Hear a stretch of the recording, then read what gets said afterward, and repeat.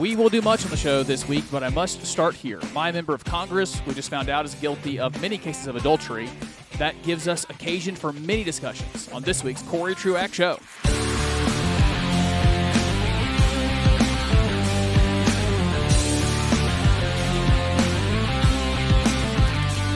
We will not be unduly salacious. We will not be crude or raunchy. Last week I had to spend time criticizing, quote, folks on the right for their general raunchiness. This goes a whole other level, it seems, with my member of Congress, but this gives us an opportunity to ask ourselves what should happen in these cases. And there's some of it that's actually quite difficult, some of it kind of easy. We'll do that. I have a lesson from church recently I want to give you. I got to speak to a group of young people, as I'm talking to you, it's an event tomorrow night about how to be a Christian and a conservative-leaning person in the culture. I'll tell you what I'm going to tell them if I have time at the end. Glenn Beck, a Mormon, had on a Catholic, and man, that was just a mess of a discussion. And if we have time at the end, I want to play some clips from it. We better get started if we are going to have time at all. Welcome to the Corey Truax Show, wherever you find podcasts. I'm glad you're here. Amongst many other things, I get to serve the people of Beechwood Church as their pastor for teaching at 10:30 on Sunday mornings in Greenville. You are invited. We'd love to have you out on a Sunday morning, but also just all the various things we do. If you get involved, I love our small groups and our meals together. We do lots of things. And so if you're looking for a church home, you are invited. Beechwood Church, 10:30 Sunday mornings. So here, let's just start with the facts. Jeff Duncan is my congressman, has been since 2011. I voted for him in November of 2010. He was then sworn in and started serving now over 10 years ago. A guy that I think seems to be in favor of things like term limits, but just kept running and obviously kept winning. This is a very, very red district where I live in Pickens County. His wife filed for divorce. I hope you can tell in my tone the severity and the seriousness at which I take this. Divorces, adultery, they are severing a body from itself. We say in wedding ceremonies often, what the Lord put together, let no man pull us under or separate. We talk about a one flesh union. Marriage is one flesh. Two become one. And therefore, if you try to remove one from the other, you are doing something as severe as a amputation of a limb. This should feel like death. Divorces are supposed to be, in our mind, that serious. It is the reason why in Old Testament law, the penalty for adultery is death. We take into our modern day that treason against your own country, being a traitor, in our Constitution can even be punished by death. Like Benedict Arnold level treachery, you can be killed. It's that same thinking about adultery in the old law.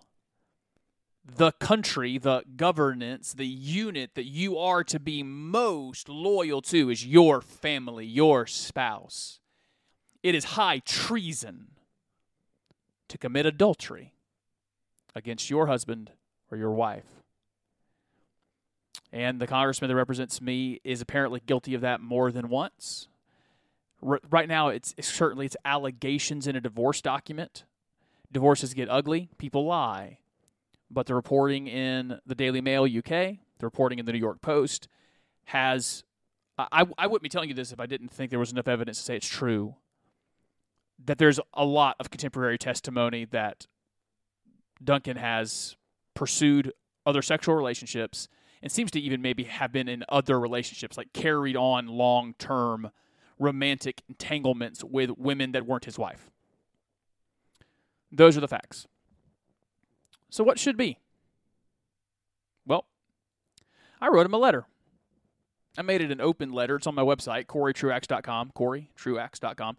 If you click podcast and blogs, it'll be one of the first things you see. It's called an open letter to my congressman. I won't read it to you. But in short, I say to him two things. One is repent. Ongoing pursuit of adultery is a sign that your soul is in peril. if you can carry on that kind of gross sin and not be convicted about it and want to change, it is a sign of danger. I'm not trying to be hyperbolic here. Your soul, Congressman, is in peril. So one call is repent. Go pursue your wife. Leave the attention of every other woman. Do whatever you can. You might have broken your marriage beyond repair, but go try. Go dispute the divorce. Be faithful to your wife. Love her well. Pursue her well. Pursue reconciliation. Repent. And then second, related to the first, there is nothing more important than rescuing that marriage for Jeff Duncan. And therefore, he needs to resign. We used to say that was very normal for someone found to be committing adultery. You don't get to lead anymore. That is a sin that makes you morally unqualified to be in leadership. That's always been the case in the church, but when we were a more Christianized people, we would make that the case for politicians. It was the case in smaller town situations. If you were a leader of a school, if you were a leader of a local organization, you were found to be committing adultery, you couldn't lead anymore. You're not morally qualified. And so to do what you need to do, to repent and then pursue your marriage, Jeff Duncan should resign from Congress. Apparently, a lot of what allowed this adultery is being in Washington while his wife is here in South Carolina. I wrote in the letter, run from Washington like Joseph ran from Potiphar's wife. Get out of there. Just get out of D.C. Get home to your wife. Especially because of the governor here, Governor McMaster. Jeff Duncan will be replaced with someone who will vote the exact same way. It's not like there's a political consequence. That shouldn't matter. Even if there was, he's not qualified. And we should all care for at least, I think, two things. We should care about his marriage because marriage undergirds everything. Good marriages undergird good neighborhoods, which are then the basis for good communities and counties and cities and then states and countries. But without marriages, without families, the first fundamental unit, we can't have those things. And so what should our heart be? We want to see that marriage saved. And he can't do both. You're not going to be able to be in Congress 10 months out of the year and save this marriage. Go after the marriage. We should want that. But then also we should want this. We should want the object lesson for our kids. Here's a man who had power and prestige and respect, and he has lost it all. He's had to, in shame, resign because adultery is that serious. He doesn't get to be in these powerful places anymore because of this adultery. We need our kids to see that. We need the community of men and women who are in struggling marriages. See powerful people, see leaders so value marriage that they neglect their passions, they neglect their careers and their fame and acclaim, and they choose their marriage over everything else. We are a long way as a culture from inculcating the value of marriage in our people anywhere close to what it once was. But a resignation by Congressman Duncan can be a start of it right here. And I think that's exactly what he should do. He should step down, repent, and pursue his wife. I'm one of his constituents. I make that call. If you happen to be in the 3rd District of South Carolina, I think a kindly worded email, Facebook post to his wall with just those short points. We love your marriage. We want it to work. And we think that it's very important for our community to know that this behavior is not acceptable, and so your resignation is for the good of your entire community so that husbands and wives know how big of a deal this is. Now, that's Jeff Duncan. Something more broad that I'm interested in your thoughts. I'm interested in your thoughts on Facebook, Twitter, or Instagram. Look for me, Corey Truax, or you can also send me your thoughts at CoreyTruaxShow@gmail.com. CoreyTruaxShow@gmail.com. For that matter, you can comment on the website blog there if you would want to do that at CoreyTruax.com. So I wondered about this Christian dilemma, though. I live in a R plus, is it 29? think it's an R plus 29 district, the registration numbers. So it's basically impossible for a Republican to lose a general election in my district. But the reality here is he's probably not going to resign. So let me run the scenario for you. He's not going to resign because we've just decided adultery is not a big deal anymore. I think we got to the spot where it's just everybody does it. And so we're not going to punish leaders because we don't want ourselves to be punished because everyone does it. I think we are in that. So we as a culture are somewhere in the book of Judges. In the book of Judges, the beginning, well, I guess the whole theme is, there was no king in Israel, and every man did that which was right in his own eyes. Everybody's just doing whatever they want. And so we don't want to see judgment in high places because then that means we might be judged by that same standard. Because everyone just wants to do whatever's right in their own eyes. So Christian dilemma. Let's say this isn't Jeff Duncan. Let's say this is one of those 4 Congress people that just won seats in upstate New York. And they are crucial. They are crucial to Republicans having a majority. I hate that these are our 2 options, but that's the party that's going to have a little bit better worldview, a little bit better outcomes. Their majority is at stake. Do you, the Christian, looking at someone who is in ongoing adultery, divorcing his wife, unrepentant, show up and vote for that person? Or do you withhold your vote? I mean, I would certainly never tell you to vote for the opposition. But do you just look and say no? And you're saying then to the party that provides candidates, we, the Christians, we can't do it. You're going to have to nominate better candidates if you want our support. And then you let that seat go to somebody else. Now, I get the argument. The argument is, are you telling me my options are a personally unrepentant, real deep sin that's not, that I think by continuing to vote for it, you uphold it. You say to those around you that this is not that big of a deal. This brazen act of rebellion against God is not. Maybe it's. We're saying it's okay. Maybe we are saying it's okay in relation to this other person who may not be cheating on their spouse, but actually that softens it too much. Not cheating. Let's use adultery. Not committing adultery against their spouse, but they're positionally unrighteous.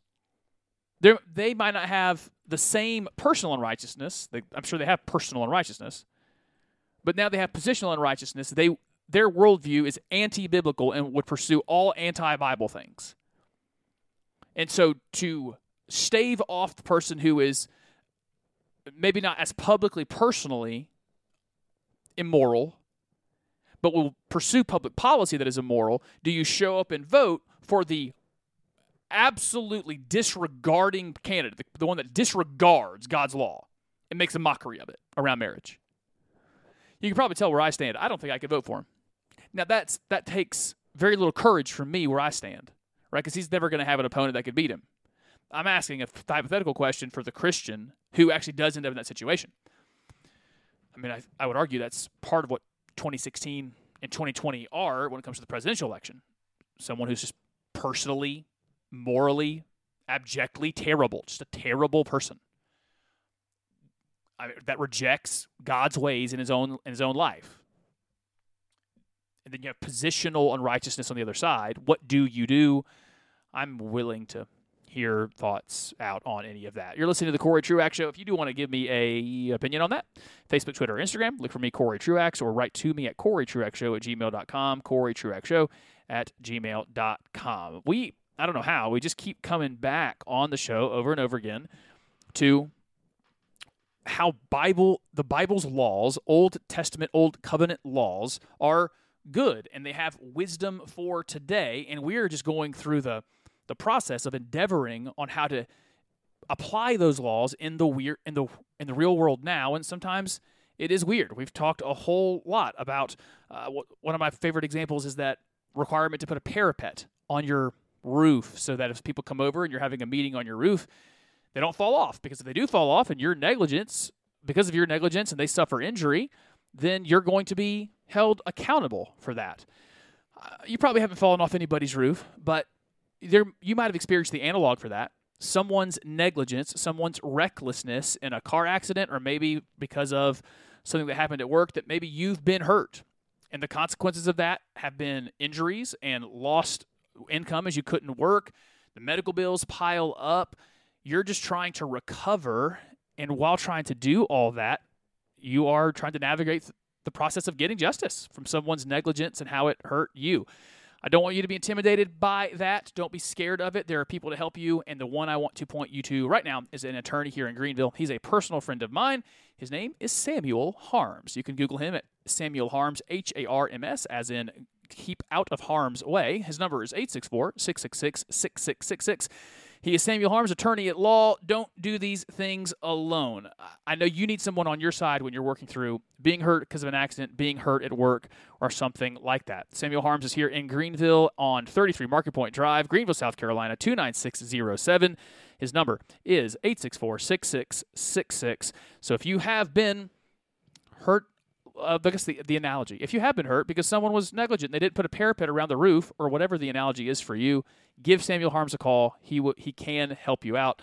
Don't try to navigate it alone. Give Samuel Harms a call, 666-6666. I think where I want to go next is what I'm going to say to some young people up at North Greenville University who invited me to come speak to their Young Americans Foundation group. They asked me last year, and they've asked me back again this year. It's a small group, maybe 30 students in a room. This is the much smaller version of what you'll see on YouTube when a Ben Shapiro or a Matt Walsh shows up at a college campus and there's 1,000 people there and they give a speech and they'll take questions. That's what I'm going to do. I'm going to give a speech, short one, and then maybe take some questions and discussion. Last year when I showed up to them, I mostly just tried to show how a lot of American ideology was rooted in Scripture, how our structure of government is often rooted in biblical thinking. I tried to give them that background. This year, I think what I want to do is it's 3 parts. I should give you some context. In the year that has come between when I last talked to them and now, and it's been about a year, I can just feel it in myself when I get to talk to young people how my mind has changed. I now just live in a world where I really do imagine the grandkids of our toddlers at Beechwood Church. Our infants and toddlers, when I see them walking around, I know that they're going to have grandkids on this planet one day. I'll be long gone. I want a good world for them. And I look around at the world I'm in, and it does not seem hopeful that it's going to get better. It seems like the world I'm in, my culture, just my Western culture, the post-Enlightenment culture has seemed to have run its cycle in that it might have to crash and burn. But when it does, I want to know that we have prepared young people to be part of the effort to rebuild it. And so now when I'm about to talk to a room of 18, 19, 20, 21-year-olds, that weighs heavy. I want them to know, how do I rebuild this thing if it falls apart or when it falls apart? So here's the things I'm going to tell them. It comes in 3 parts. Know your roles and responsibilities. Know what you can get, and live with the long view. Those 3 things. Know your roles and responsibilities, know what you can get, and live with the long view. A lot of what I'm about to say, I've said on the show before, so I'm going to go pretty fast on purpose. I also suggest it's worth it if you have a teenager, a young person that you have influence over, telling them to listen to the next 10 minutes or so. It might be worth it for them. So number 1, know your roles and responsibilities. I'm specifically going to say to them, don't know mostly your rights and your dreams and your aspirations. Your roles and responsibilities are more important than your rights and your dreams for the future. I feel bad for these kids. I feel bad that they grew up when they did. Their entire culture lied to them. The culture lied to them and said, be your truest self. You will find happiness there. Be true to yourself. Be your truest self. Find out who that is. Be true to yourself, and you will be happy. And we're years into that now, and it has been destructive. If you are truest to yourself, if you pick yourself over everyone else, you will be miserable. Your meaning is not found inside you. It is in that Trevin Wax paradigm I gave you a few weeks ago. I'm going to say to them, if you focus on you, you will be miserable all your days. Yes, it is sin. That's important. Yes, it doesn't honor God. That's good and it's important. I also want you to know functionally and practically, you will suffer. You'll be miserable. The way you know what you need to be doing and pursuing in the political world is first look upward and ask God, what are we? What am I? What am I here for? And you'll start to learn that you're a man or a woman, and then eventually a husband and a wife and a father and a mother. You'll learn what it means to be a good neighbor if you look up first and know the image of God on you and the image of God around you. And then you'll look around yourself. And you'll know who you are because you'll know I'm that woman's husband. And that means I have some roles for her. I have some responsibilities to her. I'm these children's mother or father. So I have a role to play. I have some responsibilities to fill. I look around at my neighbors or my siblings, my parents, and I know I'm that person's son or neighbor or cousin or brother. And so now I know that's my roles. So I've got responsibilities to them. And before I think about my rights and what I got to have or what my dreams and aspirations are, I need to know what are my roles that I'm filling? What are the responsibilities I have to others? And I want to pursue that. And as I pursue that, I will actually have a deep and abiding understanding of my inward self and who I am because I have fulfilled my roles and responsibilities.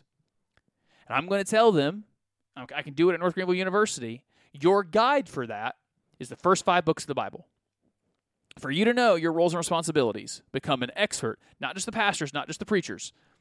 Become an expert at Genesis. Become an expert at Exodus and Deuteronomy. Become an expert at those first 5 books. You'll find that what you're here to do is take dominion. Take dominion over your household first. You're going to find that part of that then is don't do what the siren song of the day is.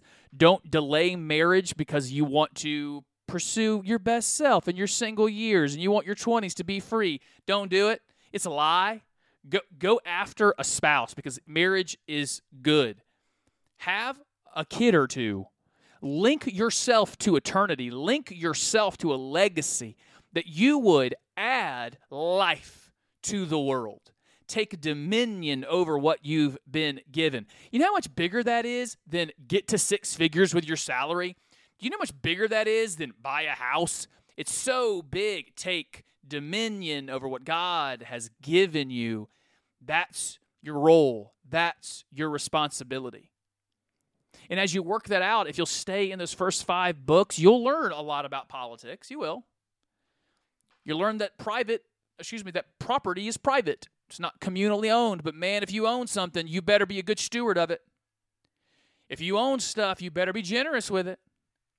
Yep, there is private property that God gives to his people. You'll learn that political message. You'll also learn the people that are entrusted with things are to be generous with it.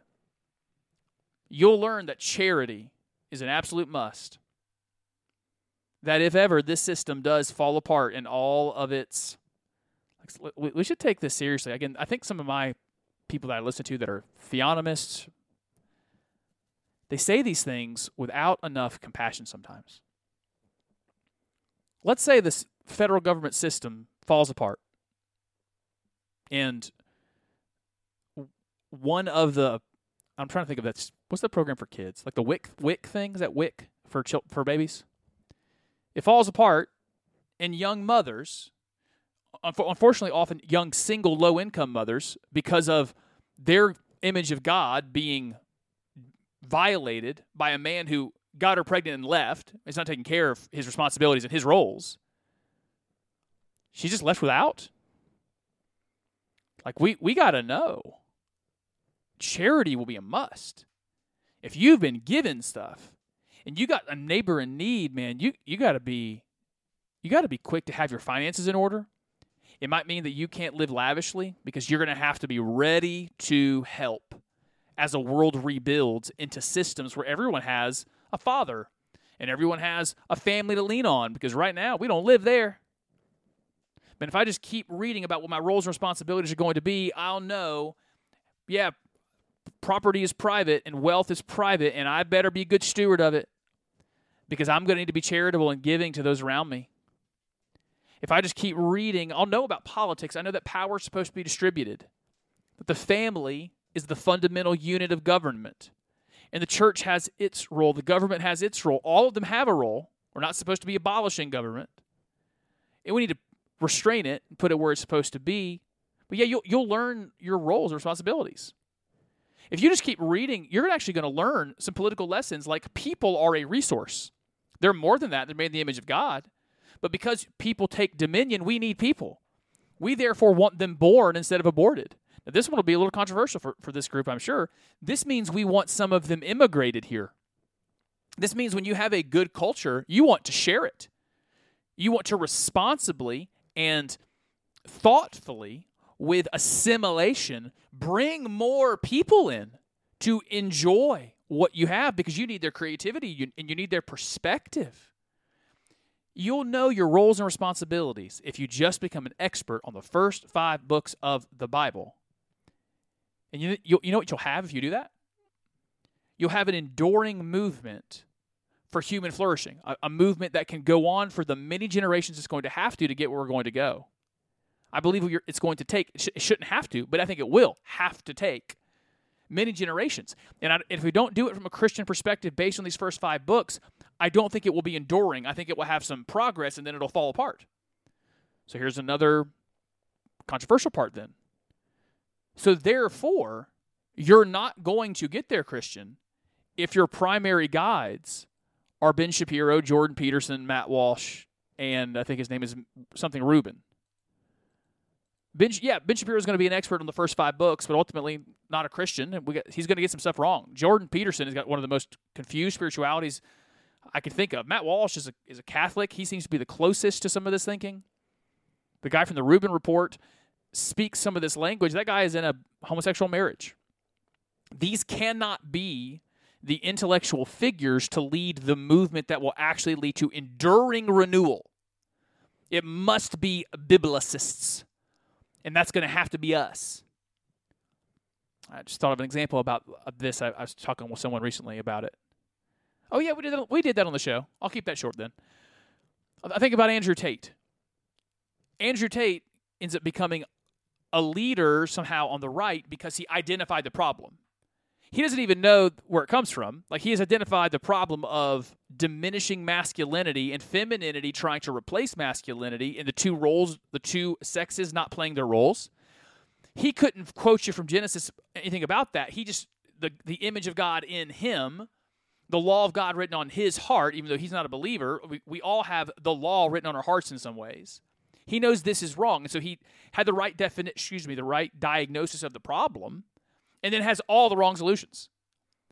And we can't build movements on people that just kind of get the problems right. We got to have the right solutions, and those are going to have to be Bible people. So number one, we got to know our roles and responsibilities. We will be happier and more fulfilled, but it will also lead to enduring flourishing, an enduring movement. Number two, then, if we know our roles and responsibilities instead of our rights and our dreams and aspirations, then two, we got to know what we can get.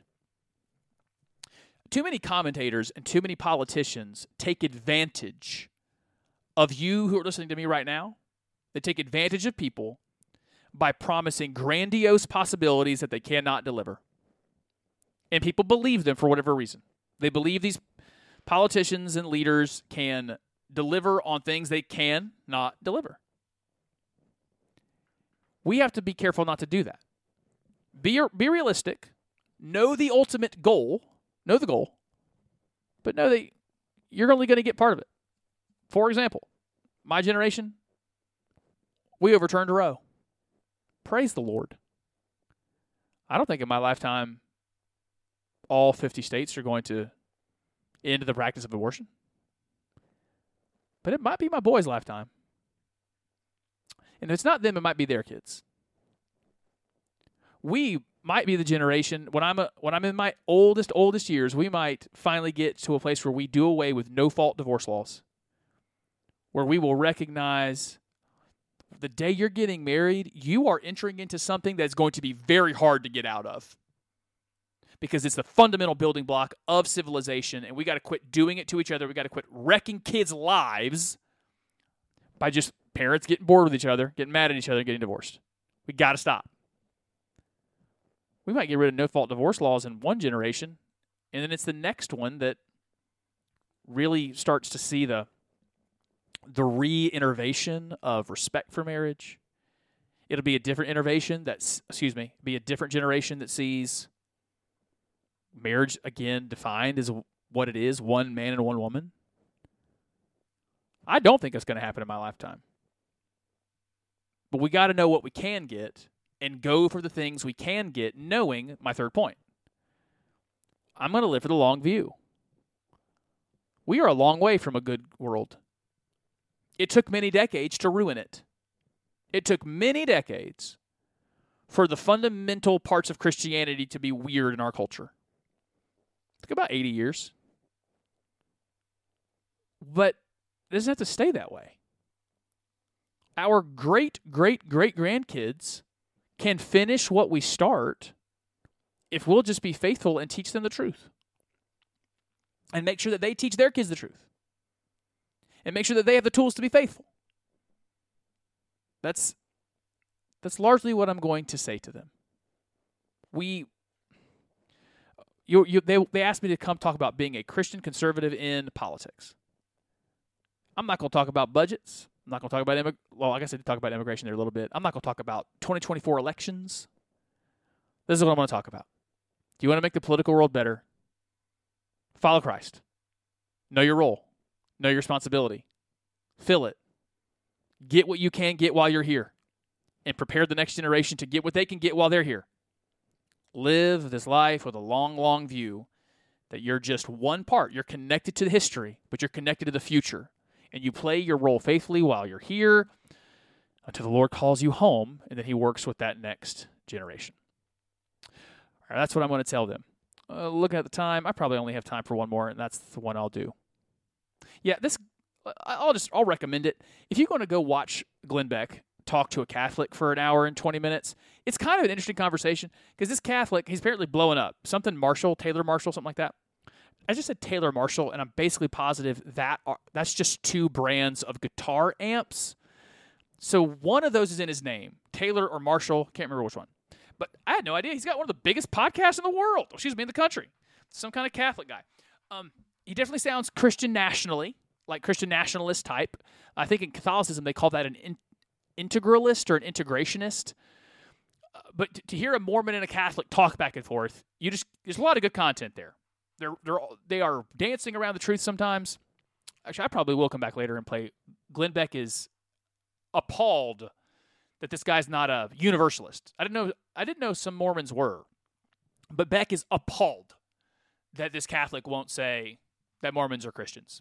And by the way, Mormons aren't Christians. I'm going to toss that out there. All right. Actually, you know what Mormons more likely to do? I have a wife that watches true crime. Here's what Mormons seem really apt to do. Kill their spouses.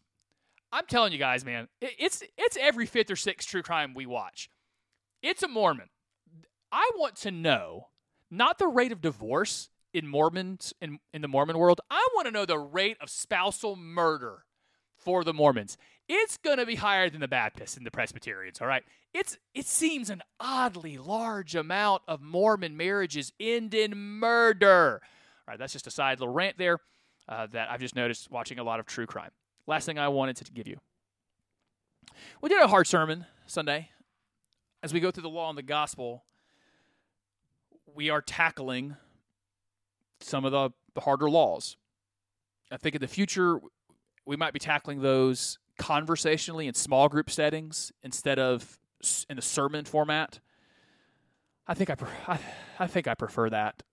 It allows for immediate conversation and reaction. But we went through slavery. Our lead pastor did a very thorough job of that. It would be very hard to come away from that sermon accusing the Bible of having terrible slave laws. If you just listen to that content fairly, you cannot come away from it condemning the Bible's views on slavery, because it condemns outright the American version, and you really learn that what we have imported to the word slavery, that it's hard to, that the English word is now hard to use in those contexts.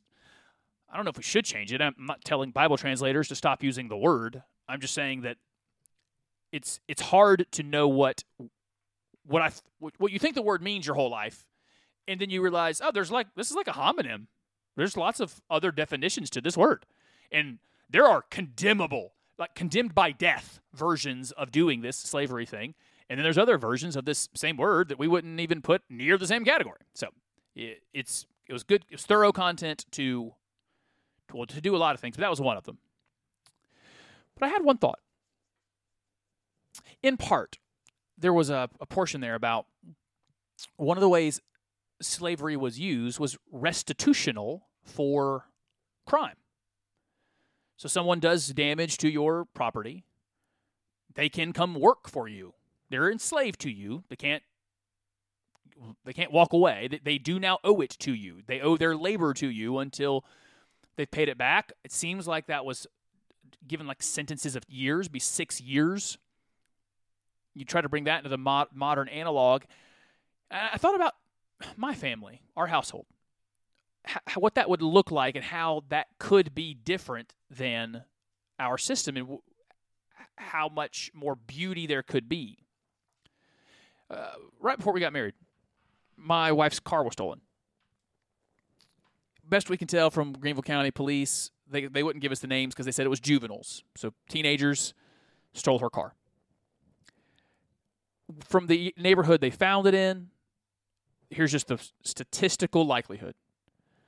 The teenagers who stole this car are probably fatherless. And they're going to get whatever punishment they get, which is probably not much of a punishment, but let's say it was being put away for some time in a juvenile detention center. All that happens is they get around to other probably fatherless people, and they don't learn any better behaviors. I know that's true. So what is this passage telling me? What would be better? This hit me hard. What if the system would have been that these two, I think they told us two, these two likely fatherless teenagers, bad parental situations, they send them to me. And there's rules that says, Corey, while they're working off their debt to you, the thousands of dollars of debt, because they didn't just steal the car, they wrecked it. There's a bunch of rules about what I cannot violate the image of God on them. But because they are young people made in the image of God, they deserve honor and respect while they work off their debt. But what if they would have had that time? Because I don't have ill will towards them. You telling me that they need to work for me, let's call it a month or something, get them to learn some work ethic? That I might be able to teach them how to be men?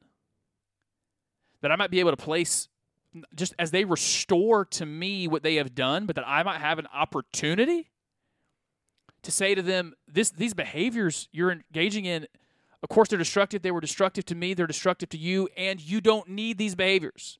You're made in the image of God. You are worth more than what your culture is telling you you are worth.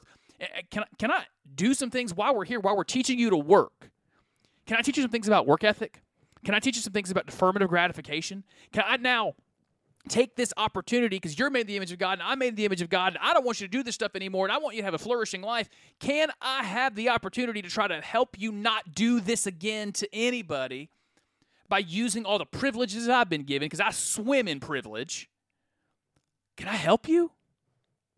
Is that not more dignifying and also better for those young people than to just put them in a room for a while?